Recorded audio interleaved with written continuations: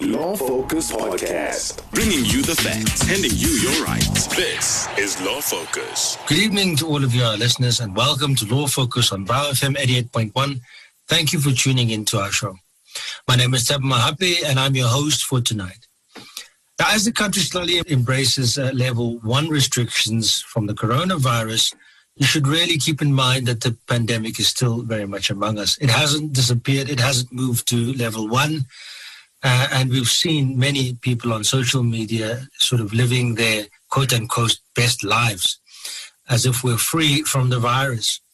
But let's remember that the virus hasn't gone away. And let's keep wearing our masks and sanitizing our hands to protect ourselves from being infected with COVID-19 as well as the people around us. Now, we appreciate that you're always entrusting us with your Tuesday nights, and you trust that we will give you content that's relevant and valuable to your lives. Just as a reminder, Law Focus is all about dealing with issues that relate to legal matters. And tonight's show, we tackle, once again, the very difficult topic of gender-based violence. It's from a slightly different perspective today because we're going to be talking to legal aid. But this scourge of gender-based violence and how we can fight it as a country as it's constantly hanging over us is the topic of today. Now, we're always here to inform you about your legal rights as well as explore the various topics that are related to the law. And tonight, what we're really aiming to do is to give you much needed information from the Legal Aid South Africa. They want to inform us about the different plans that they have for providing services to people who have been victims of gender-based violence. And that's really important because we take it for granted sometimes that people know what to do and where to go once they are the victims of gender-based violence. And they don't always know where to go. They don't always know what to do or what resources are available to them. And that's why we've taken the opportunity to reach out to Legal Aid South Africa and let them explain to us what people can do once they are the victims of gender-based violence and where they can go. But remember that we love engaging with you, and you can engage with us on our social media platforms. Now, the various places where we're available are Twitter at VOWFM using the hashtag LawFocus. On Facebook, we are VOWFM. And for podcasts, you can visit wits.journalism.co.za/law or the Wits Radio Canopy page on Iona. We're also available on Spotify now. Now, let's get started with the first feature of our show, very interesting and often quite lively, Legal Hotspots. Take a look at the hottest legal stories of the week. Rounding up all the top stories of the week is Legal Hotspots. The Western Cape High Court has dismissed the Public Protector's application. The Western Cape High Court has dismissed the first part of the Public Protector Busi Mkhwebane's bid against the Parliament's processes to implement rules that could see her impeach. It was dismissed with costs last week. Now, that isn't personal costs that people love to go on about when talking about the Public Protector, just costs. That's normal in litigation. According to the citizen, her application to stop Parliament from investigating her fitness to hold office was dismissed, and the court ordered Mkhwebane to pay costs to the first and 10th respondents. Justice Vincent Saldanha, on behalf of the full bench, ruled that Mkhwebane had failed to make a case for why the National Assembly should be interdicted from implementing the 17-step process that Parliament had developed to impeach Chapter 9 institution heads. If you remember last year, or I think it was the year before, it became apparent that we didn't have any processes in place to impeach Chapter 9 institutions. So this legislation is actually quite new. And this is probably the first time that it's being tested in court. So it's quite an important process. What the justices ruled is that Mkhwebane's claims that the rules are being used to target her specifically were not reasonable. Saldanha ordered Mkhwebane to pay costs to the first and 10th respondent, who are the National Assembly Speaker Thandi Modise and the DA respectively. Mkhwebane's application is part of a two-part application against the bid to have her removed.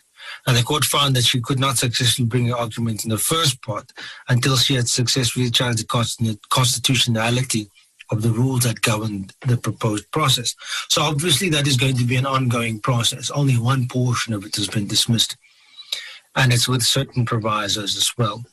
We'll watch that closely, I think, because it could have dire consequences for the people involved. Or not dire, serious consequences.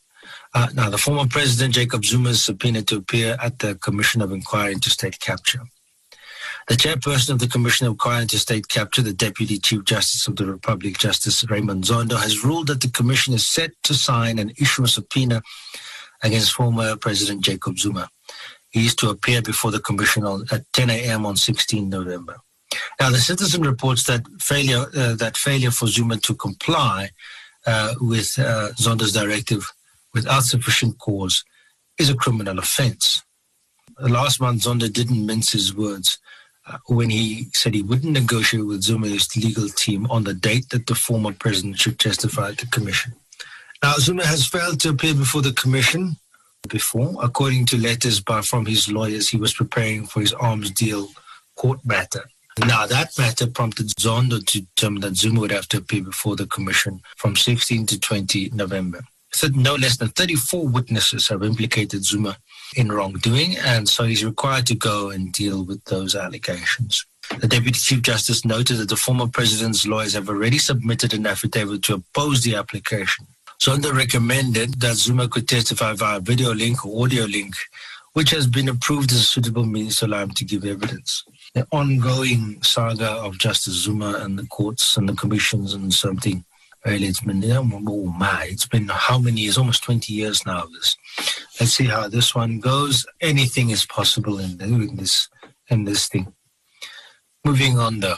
South African fugitive Gerard Janssen van Vieren is back from Brazil to face murder charges almost 11 years later. The Citizen has reported after evading trial for the alleged murder of his girlfriend 9 years ago, the wheels of justice have finally caught up with a South African man who is based in Brazil. The now 39-year-old Gerard Janssen van Vieren was due to face trial in 2013 after he allegedly stabbed his ex-girlfriend, Andrea Venter, who at the time was 25 years old. He stabbed her to death in December 2011. The incident happened just outside the Venter's residential complex in Joburg. Now, Janssen van Vieren attempted to commit suicide at the scene of the crime, but he was arrested and charged with murder. And then he appeared in the Randburg Magistrates Court. He was granted bail by the High Court, despite police twice opposing his release. 4 days before his trial was due to start in May 2013, he fled the country using false documents. A warrant was issued by Interpol in Pretoria, followed by a process to track him down. He was again arrested in 2015 after serving he was apprehended by authorities in Brazil in 2013 for the charge of false documentation, but he was then released in 2015 after serving a short sentence for that crime. Undeterred for the years, Interpol in Pretoria remained in contact with Brazilian authorities in an effort to locate Janssen van Vieren. Eventually, he was arrested in June of this year through their two teams' collaborative efforts. And they were able to identify his address in Brazil. And one wonders why he wasn't simply retained after he served his first sentence. But, sometimes these things happen.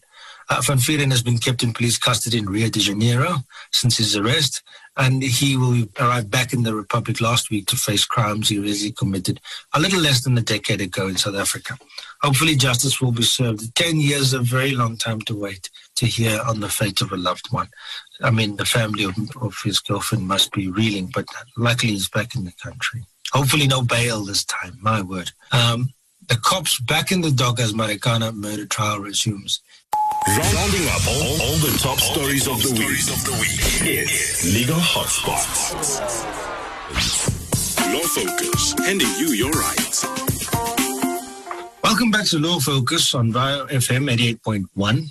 And if you just joined us tonight, we're once again tackling the pandemic that is affecting the women and children across our country. It's a serious one, and it comes up so often.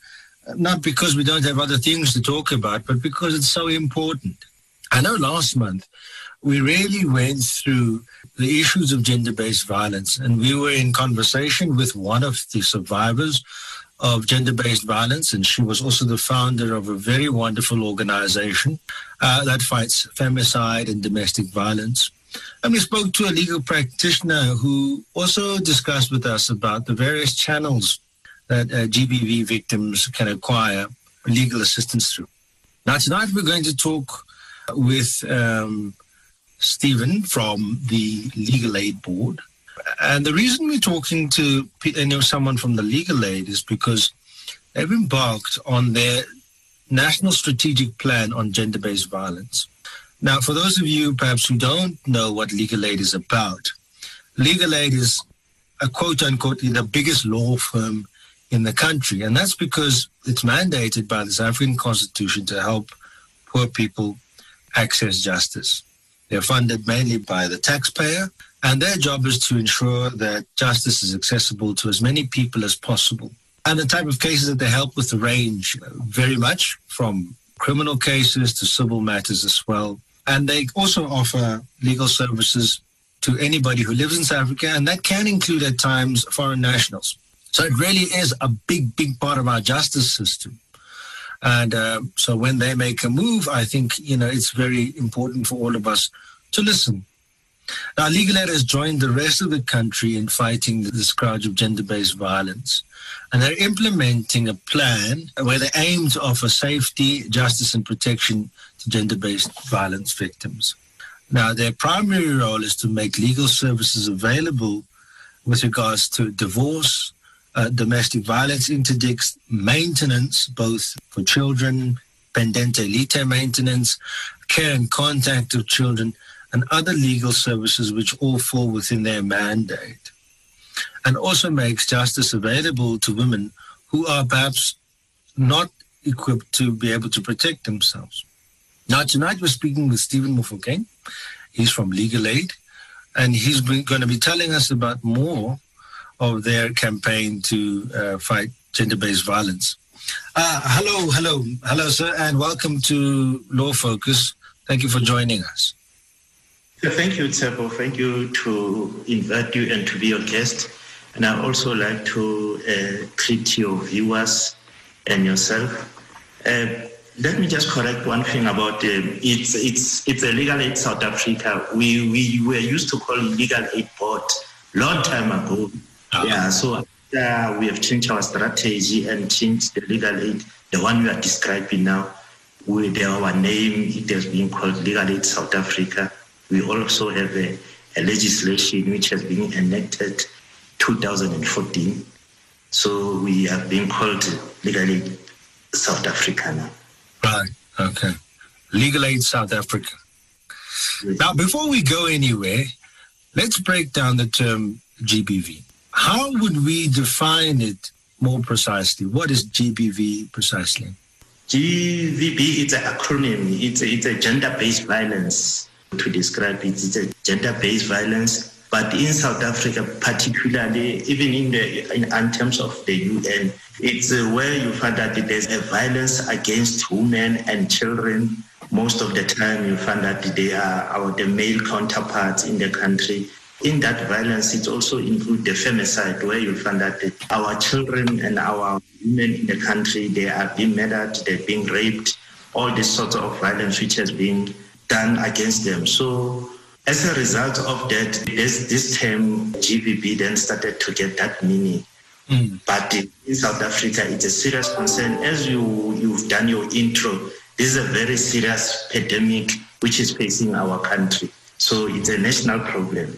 And from the work that you do, how would you describe the seriousness of the matter? Is it getting better? Is it getting worse? Or are we just hearing about it more? It's getting bad. It's getting worse. It's getting worse in the country because I can attest to that from the statistic, from what the number of cases that we're getting at the local level. And we can see from media that what is happening out there. I think it was not so long, 3 months, we had a very serious case of Tshogofatso, which was a very serious case where a female person here, he was in a Dobsonville, she was murdered while she was pregnant and she was hanged. So it's bad because now it's not only now issue of violence, it's now becoming involving femicide, and it's not only ordinary murder, it's a brutal murder which has been, and including children, our children, where you'll find that I saw also in one of our sister justice center in Limpopo, and also In Vereeniging also, there you found that some of the children, 2 children, they were murdered. And at some places in KZN, you find that children are being murdered. And also the rape of minor children by some of the people who are in a society. They are very eminent persons. People that you cannot even suspect that this person can commit such atrocities against minor children. That's true. Yeah, it's so serious that even in court, those cases, they are coming and they are coming thick and fast. So as a result, at some stage, they are causing the backlog in our court roll. Yeah, so it is a really big problem.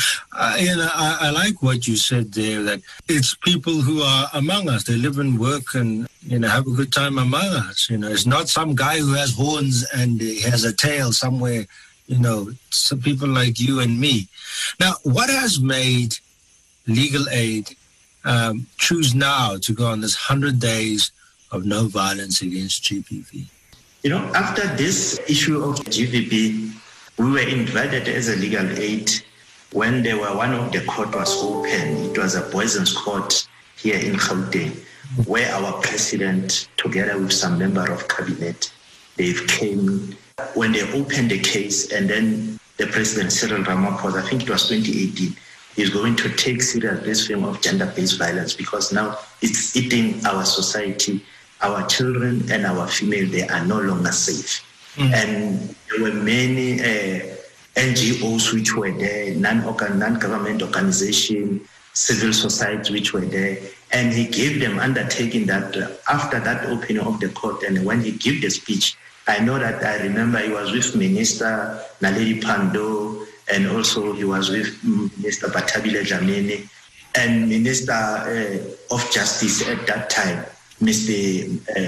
Masodi. So he gave undertaking that he will formulate all government departments which are involved, which are in the justice cluster, to come and form a national steering committee. And in that steering committee to develop a strategic plan for gender-based violence. And with his undertaking, we found that it is Department of Justice and NPA and other non-government organization, NGO and civil society.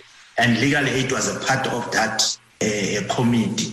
And within that committee, we came with, Legal Aid was a participant, and we came with the campaign, which is 100 days campaign, where we'll find out that we'll have to educate the society, we'll have to conscientize the society, and also to tell them which government department or which places, if they are victims, or if there's another person who's victim that a family member, where you can go and get help and service. So we are one of the participants, and we've taken the initiative that all participants in that committee, they must take initiative to make this awareness, to go to public as the radio station, TV, social media, to make the country aware that there are avenues and other places where they can get help. So that's how we are taking this initiative, and that's why we are active in this campaign. I suppose it's true that many of us, particularly in the big metros, we take it for granted that someone will know where to go if they are the victim of gender-based. We take it for granted almost, but actually what you're saying is true. Many people don't know where they can go to get assistance. They want to go maybe to their uncles or their aunts, which is okay, but they don't always know that actually you can take this to this particular court, or you can ask this organization to help you. Yes, correct, because remember, people can go to SAPS, the police, which is the first stop.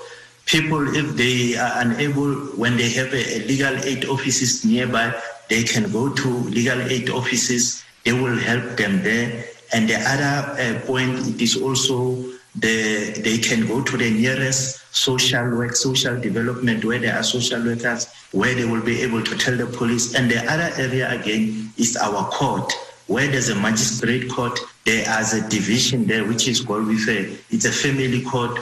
There will be a division of domestic violence. In that area of domestic violence, you will be able to be assisted there. So most of people, they will find that they don't understand that if there's this thing which is being committed, where to go. And the sad part of it, of gender-based violence, it's sometimes committed by the uncle, the father, the brother, the what. And at some time, the victim doesn't know where to go.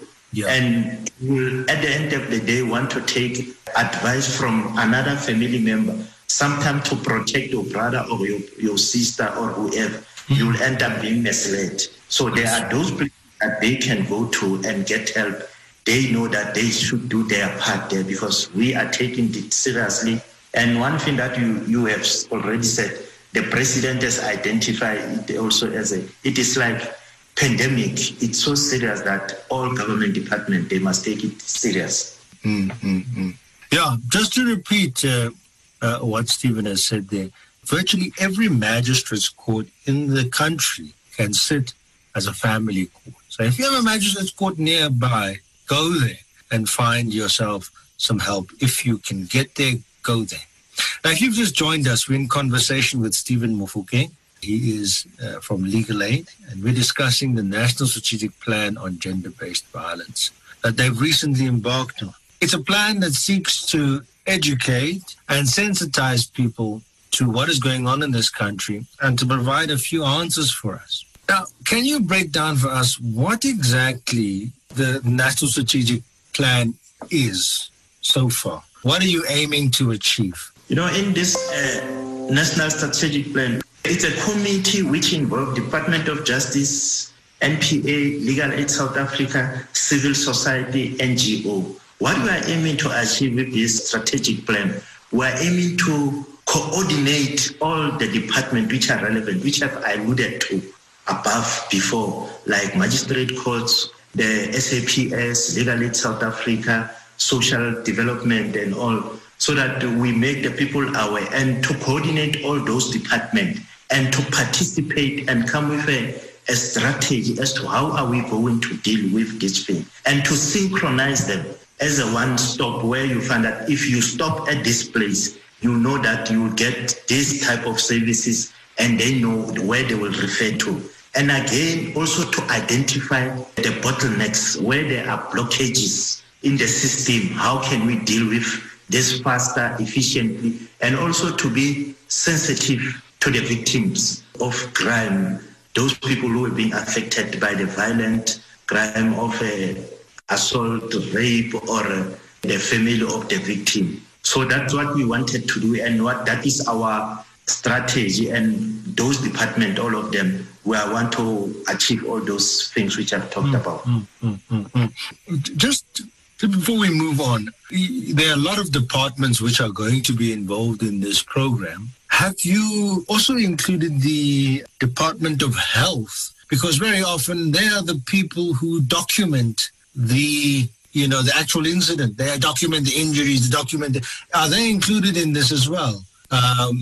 Yes, Department of Health is involved, particularly on those issues of documentation, the injuries, reporting back, and when collecting our stats. And also Department of Health, it's also involved in getting some kits which we are using, especially the laboratory also, assisting also the SAPS laboratory. Because remember, at one stage, our SAPS, they have a backlog. And also at the end of the day, they can take other departments which can assist. And you find that, especially in the case of minor children, rape of an adult, we'll need some evidence, which is forensic evidence. So that's where we'll find that some of the forensic evidence, we will need the doctors, we will need the sisters from there, they will receive the patient, they will assess the patient, they will make a report.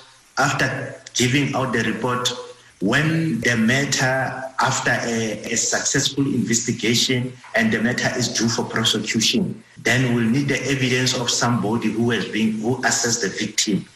In this case, we find that most of the time is the doctors or forensic sisters, forensic nurses, who have done the course, who normally, because previously we used to say in court, they were accepting the evidence of the doctors only. Yes. But currently now there are those sisters who have done a certain course in forensic who qualify their qualification allows them to come to court and give evidence to that effect in the cases of sexual offenses and rape and indecent, or all those where the child or an adult, there was a sexual crime. Right. No, it sounds like it's a very well-intentioned plan, and let's hope it's going to be executed very well, because it could make a big difference to people's lives. So in the implementation, sometimes there can be hiccups and so on, because we have a 100-day campaign, it's a long period of time. It's just over 3 months that we're going to be on this campaign. Does Legal Aid intend this to be a once-off campaign, or is it something that we're going to see happening regularly, or maybe a shorter period? Is it something that's just going to happen once and then we leave it, or how's it going to work? For now, when the committee meet, the steering committee, it was decided as that this 100 days, it will be a program and a campaign that is going to be evaluated every time. And then after 100 days, within and during the interval of the month, there will be some evaluation and see as to whether do we still need to proceed with this campaign as it is, or do we still need to make some changes on it. For now, I can say it is still subject to the evaluation after this 100 days campaign. You see, issue of violence and the gender-based violence, and an issue which involves many departments. I think 100 days, in most cases, it's a very shorter period. Because even in court, to finalize a case, it's not that easy to finalize a case within 100 days. Remember, where there's other department, forensic evidence and other things, there's a time that is required to do all those things. But also to take the message out there to the public. Remember, South Africa, we are more than 58 million, and our literacy level differ, and we have 11 languages. So we need to take out there to the public. So I can see now it's not something that we can just achieve within 100 days. We will need to come back to it. But as we've agreed, that we'll evaluate it and see after 100 days how much did we achieve in terms of this campaign. Because it's a very broader campaign. It involves many things. It's also very ambitious campaign. It is. Now, I hear you when you talk about the different departments, because they're very important, whether it's education, or it is the health department or the justice department. But I think we must also be honest and say the problem is 50% of the population is a problem, because it's 50% of the population mainly who are victimizing 50% of the population. So men are actually really are the problem for the most part, You do have incidents where you have some gender-based violence and the men are victims. Yes, that does happen. But for the most part, it's men. Will the campaign also tackle the issue of men, perhaps, and how we view ourselves in South Africa? To say, but guys, is this what we are? Yes, that thing, it was tasked that there must be some initiative. Look, I will accept from onset. Previously, the campaign, it was focusing mostly on a female. Take a girl child to this, try to educate a girl child. But there are initiatives which are coming now that we must now start to concentrate on a boy child. And also because as early as possible, we start to establish a culture of respect to each other, a culture of equality between genders, whether a male or female, a gay, a lesbian, where people they will accept each other and accepting the background, and also starting to understand, and because we are a diverse society with different background, different cultures. Remember, where is also the issue of South Africa? We are peri-urban and very rural, and culture still dominate.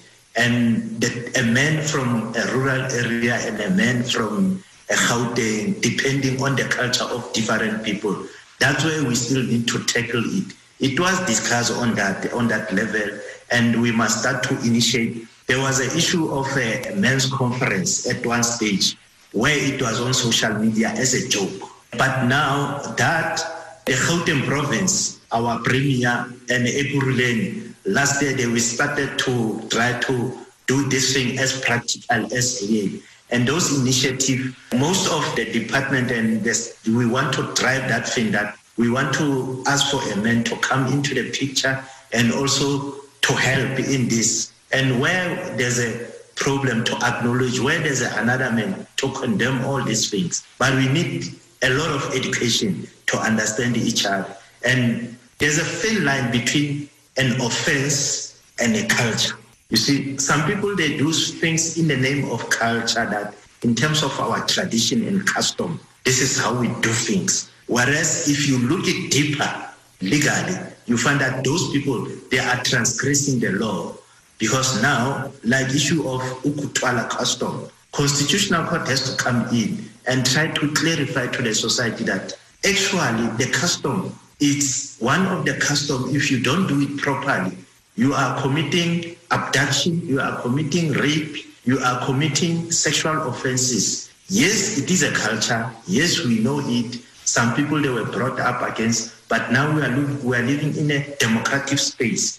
We are living in a democratic country, which is constitution, it's supreme. And a constitution, it's talk about equality. Whether you are male, you are a female, you have a different sexual orientation, but the equality is there. We are equal before the law.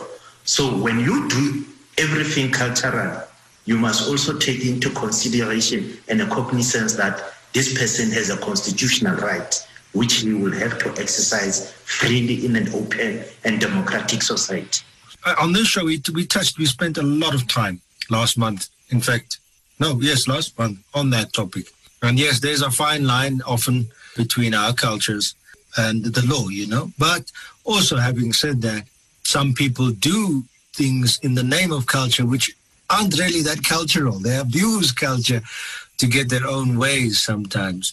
But I think one of the big things that we have in South Africa is that I think we should acknowledge that toxic masculinity, sexism, all of these problems that we have, you're not born with them, you learn them. They're taught to you through the place where you live. And so they can be untaught as well over time. You don't have to stick with whatever it was that you grew up with and accept that to be the way things should be in the future simply because they were that way in the past. Well, if you've just joined us, we're in conversation with Stephen Phokeng of Legal Aid South Africa. It's no longer the Legal Aid Board, Legal Aid South Africa. And we're discussing the National Strategic Plan on Gender-Based Violence that they've recently embarked on. It's a fascinating conversation touching on quite a few aspects of our law and our society. We'll be back soon. Law Focus on BalFam 88.1. Point of information. Welcome back to Law Focus. And if you've just joined us, we're in conversation with Stephen Phokeng, and he's from Legal Aid. We're discussing the National Strategic Plan on Gender-Based Violence, and that's what they are now going to embark on. And it's quite a big effort. It involves many different departments. It seems as though it's an extremely well-intentioned and well-thought-out idea involving educating people and giving them access to resources. So what are the real challenges that you've come up with when handling gender-based violence issues? In my experience, there are a lot of challenges.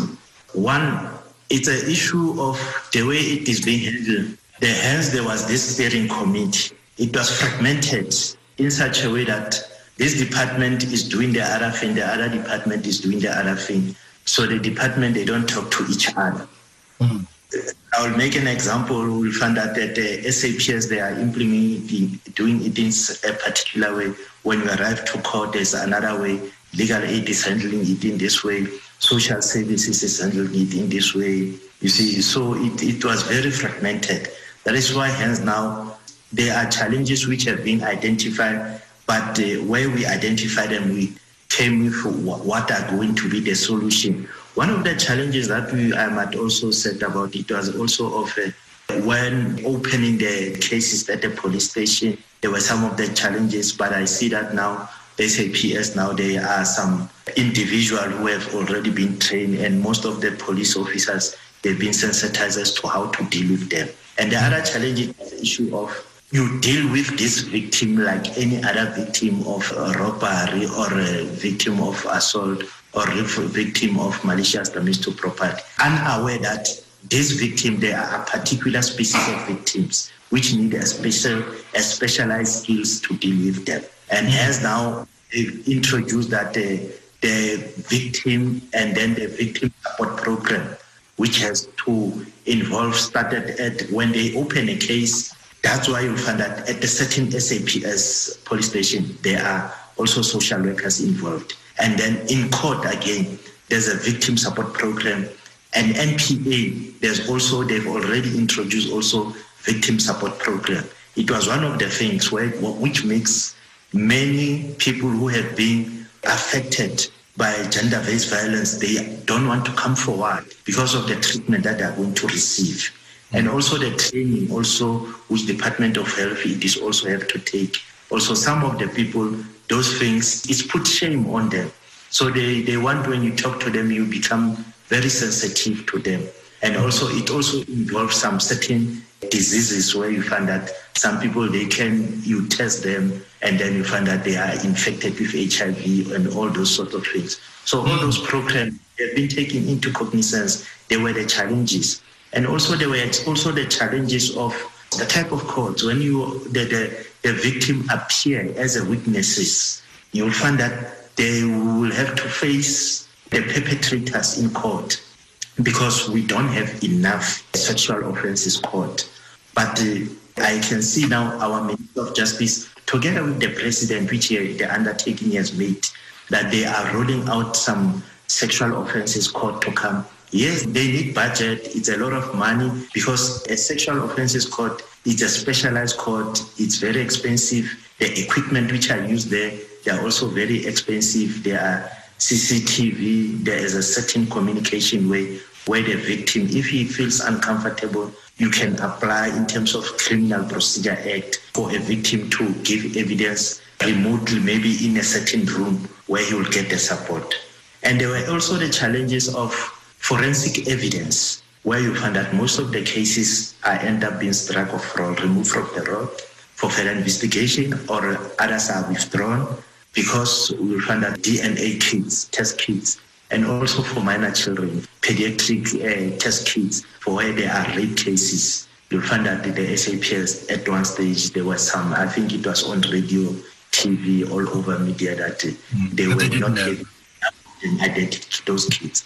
So those are the challenges which were being identified by this committee, that those are serious challenges. And at the end of the day, the victims, if justice is not done for him, tomorrow he'll be on the street and meeting perpetrator, walking in the street. And that on its own, even if without perpetrator doing anything, by mere fact seeing this person after 2 years, it's double victimization again.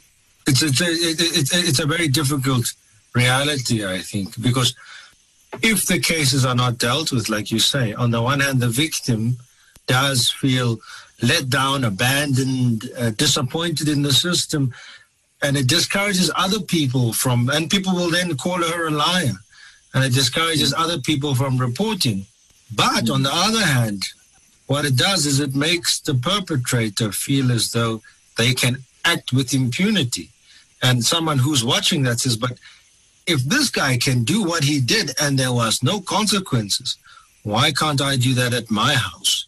That's serious. And then there's another challenge that you find at court level. It's an issue of a challenge of where it's a gender-based violence within the family structure. You'll find a serious problem when this matter started. There's a statement, everything is there. But after the investigation and the process as well, you'll find that one of the relative, and within the relative, when you go to the docket, there's a withdrawal statement. We know that in terms of the directive from the National Director of Public Prosecution, those cases, you can't withdraw them in court.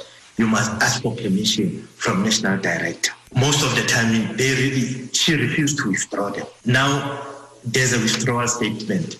Now, you'll find that the challenge is now, the person who makes a statement, when he comes, the family already, they have talked him that you must go there and say 1, 2, 3, this matter. Remember, forgetting that the very same victim, she's also a family member, maybe a cousin, uncle relationship, grandfather to grandchild relationship. And that becomes difficult now. And now you will find that now in court, the case is becoming more difficult.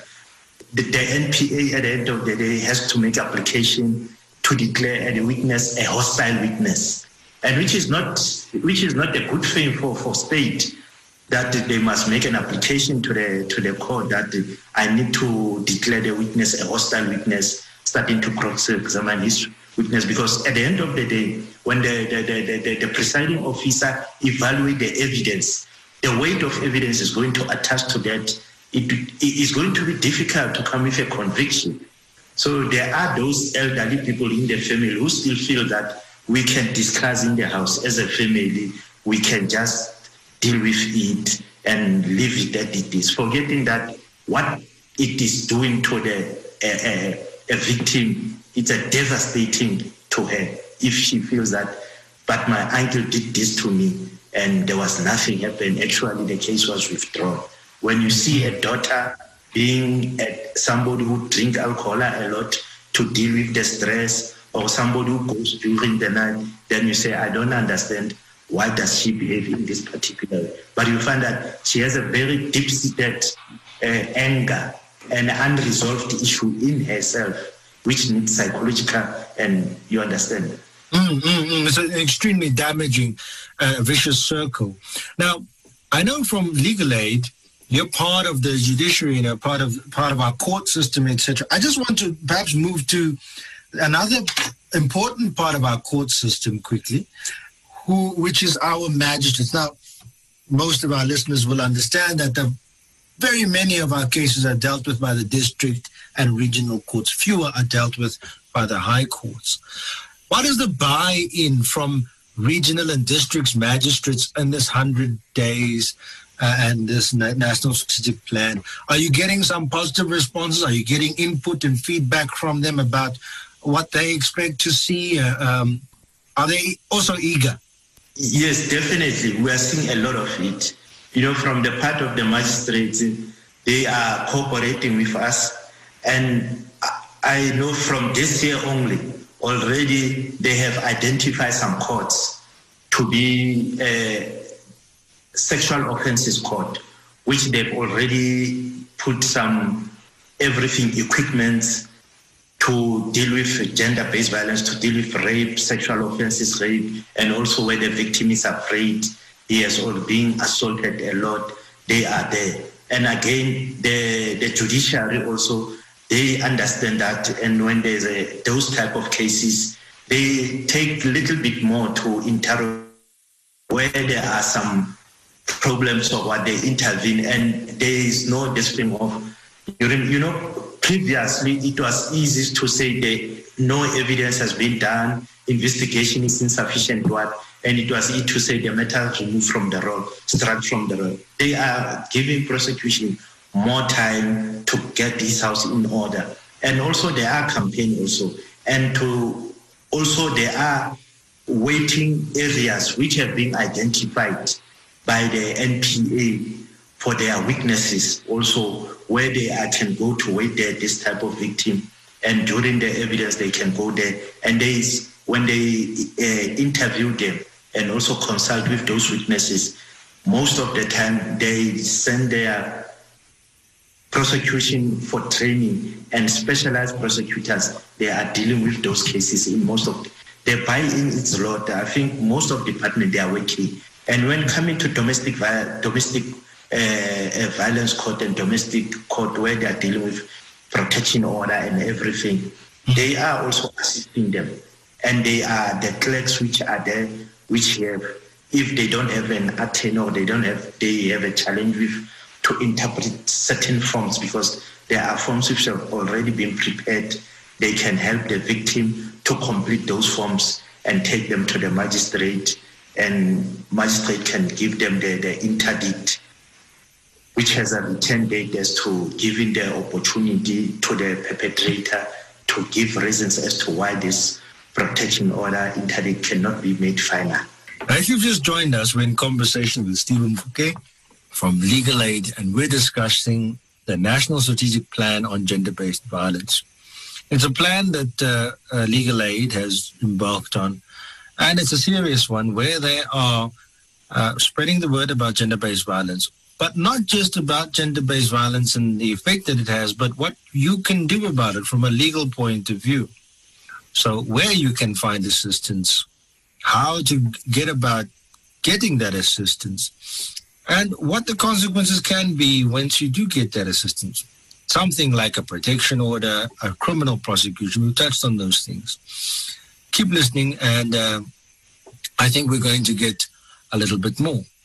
Now, do you think that it's really important for us, not only as legal professionals or people interested in the legal profession, but even outside of that, to continue discussing gender-based violence?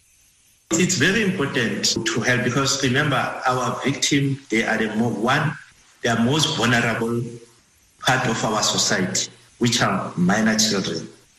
2, they are women, which they are most vulnerable. Most of them, they are unemployed, and most of them, they will find that at the rural area, they are not literate. So those type of people, they need a lot of help, and they need to be informed, and they need to be told, and even to show them as to how to deal with this type of them. And what makes also to be more important, it also includes, it is this type of violence, it's also involves femicide, where the life of people dies. And remember, in terms of our constitution, the interest of our minor children are paramount. So when we deal with all the department, they must try to raise the bar when they deal with our children, because the future of the society, it's in our children. And what is most important, we must come with a value system that will show to our children that there's a difference between abusive and action and also culture, where the children, they can be responsible, respect each other, and accept diversity. And the most important thing, which I did not highlight, which I want to put also, to show this thing, it's so important, there are bills which are also before Parliament, and there are legislations like amendment to our Domestic Violence Act, which is need to include also sexual harassment in order to give it a broader perspective. Our Sexual Offences Act also, which also to try to identify the perpetrators of this. Remember, there's a register of people where if they are found guilty of this rape or gender-based violence or what, the magistrate, you must inform the magistrate that they must put their name in the national register. But that national register was not open to the public. So the Minister of Justice and Justice Cluster, they've made some amendment, and the bill to put the bill to president that the public to have access. If I have a crèche, or if I have a school, or if I want a person to work for me as a domestic worker or what, or a garden boy, or somebody who's going to do a garden, you can check the national register and see whether this person is a person and not having a problem. And also there are also in terms of bail, because remember, the magistrate court is a creature of statute, so they cannot do anything outside the legislation. So the legislation needs to be changed from time to time so that it can empower the magistrate. So they are amending our Bail Act. So when they apply for bail, these people which are facing cases which are involve gender-based violence, it will be difficult for them to get a bail. Remember, in terms of our bail, there are schedule of offenses, and people can apply bail. Schedule 5, where you have to show interest of justice, and the difficult one is exceptional circumstances, where in a case of a serious murder, premeditated murder. So they want to include some of the gender-based violence, where if you appear before the magistrate or second offender, third offender, it is not going to be easy for you to get bail. So those legislation, they are fast-tracking them. So soon, once they are billed now, once they are put in the table of president and the president signed them, it will be an act of parliament. And at the end of the day now, they will be implemented by the court. So it's so serious that the government see this thing as agent. Now, tell us again, how do people who need to get hold of you, or people who are victims of gender-based violence, or know of someone who's a victim of gender-based violence, how do they access your services or services in general to assist them? Yes, like in court, they can go to court, but they can start at the police station, then go to police station, any nearest police station. They are dealing with gender-based violence. Legal Aid South Africa, they can come here for assistance.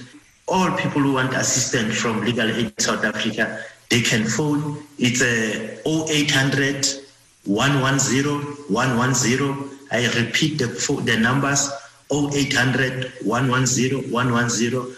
When they call that, we have people who are working at our call center who are also qualified paralegal, and they have assistant of professional attorneys. They will take your call, they will screen, and then they will refer you to appropriate person who can refer your matter to your nearest and local magistrate, where you can come and they can refer to the relevant department. Those numbers, they are available, and they are from 8 o'clock up until in the evening, up until 5 o'clock in the afternoon. That's a very important one. It's 0860 110 110. Is that corrct? Yes, the 0800 0800 110 110. 110. Now, that was Stephen Mofokeng, and he's from Legal Aid's head office in Krugersdorp, and he was sharing the National Strategic Plan on Gender-Based Violence with us. Legal Aid has embarked on this plan because of the pandemic that has been sweeping this nation. We have now been dealing with COVID, and the steps that we took as a country to combat COVID were drastic. They were big. We recognized the threat immediately, and we took decisive action. Here we have a pandemic which has been brewing for a long time. Perhaps all of our lives it's been brewing. And perhaps now is the time more than ever that we need to take drastic action. As drastic perhaps as we had to take with COVID. It won't be the same type of solution, but the attitude towards the pandemic should be similar. The seriousness of the pandemic should be just as serious. Because COVID cost many lives, but femicide cost so many lives in a year. How many do we lose in 1 year? Our plans should be as serious as that. Recognize that we have so many deaths, so many lives who are affected by gender-based violence and by femicide. In this country, a woman is more likely to be killed by her most intimate partner than by anybody else. Anybody else. A woman who's the victim of murder, chances are was killed by someone she was in a relationship with or is in a relationship with. And that's a frightening thought. How many of those victims do we have in a year? It runs into the thousands. The plan must be now. We must implement it now. We can't carry on like this. What are we raising? Now, thank you, Stephen, for sharing and providing your insights with our listeners. And we hope that you, the listener, have learned something from our conversation today, especially those of you who are seeking help and are unable to speak up. Or if you know of somebody who is seeking help and is unable to speak up. Many of you don't know that many of our legislation, particularly our harassment and domestic violence courts, will allow for you to make an application on behalf of somebody else who is unable to do so. So you can assist somebody in getting a domestic violence application. Don't be shy, don't be nervous, do it. You might save somebody's life. Thank you and have a good night. Bringing you the facts, handing you your rights. This is Law Focus. That's it from us tonight. We hope you enjoyed the show and you got informed by our guest, Stephen Mofokeng, and the information he shared with us today. Thank you once again, Stephen, for gracing us with your presence. To our producer, Rufile Mekwa, our technical producer, Utlwane Sarame, thank you for putting the show together for us. And from myself, Tshepo, it's always a pleasure being with you every Tuesday night. I hope you enjoy the rest of your evening. Thank you for tuning in, and let's meet again next week, same time, same place. Good night. Law Focus on BalFam 88.1. Point of information. Law Focus Podcast.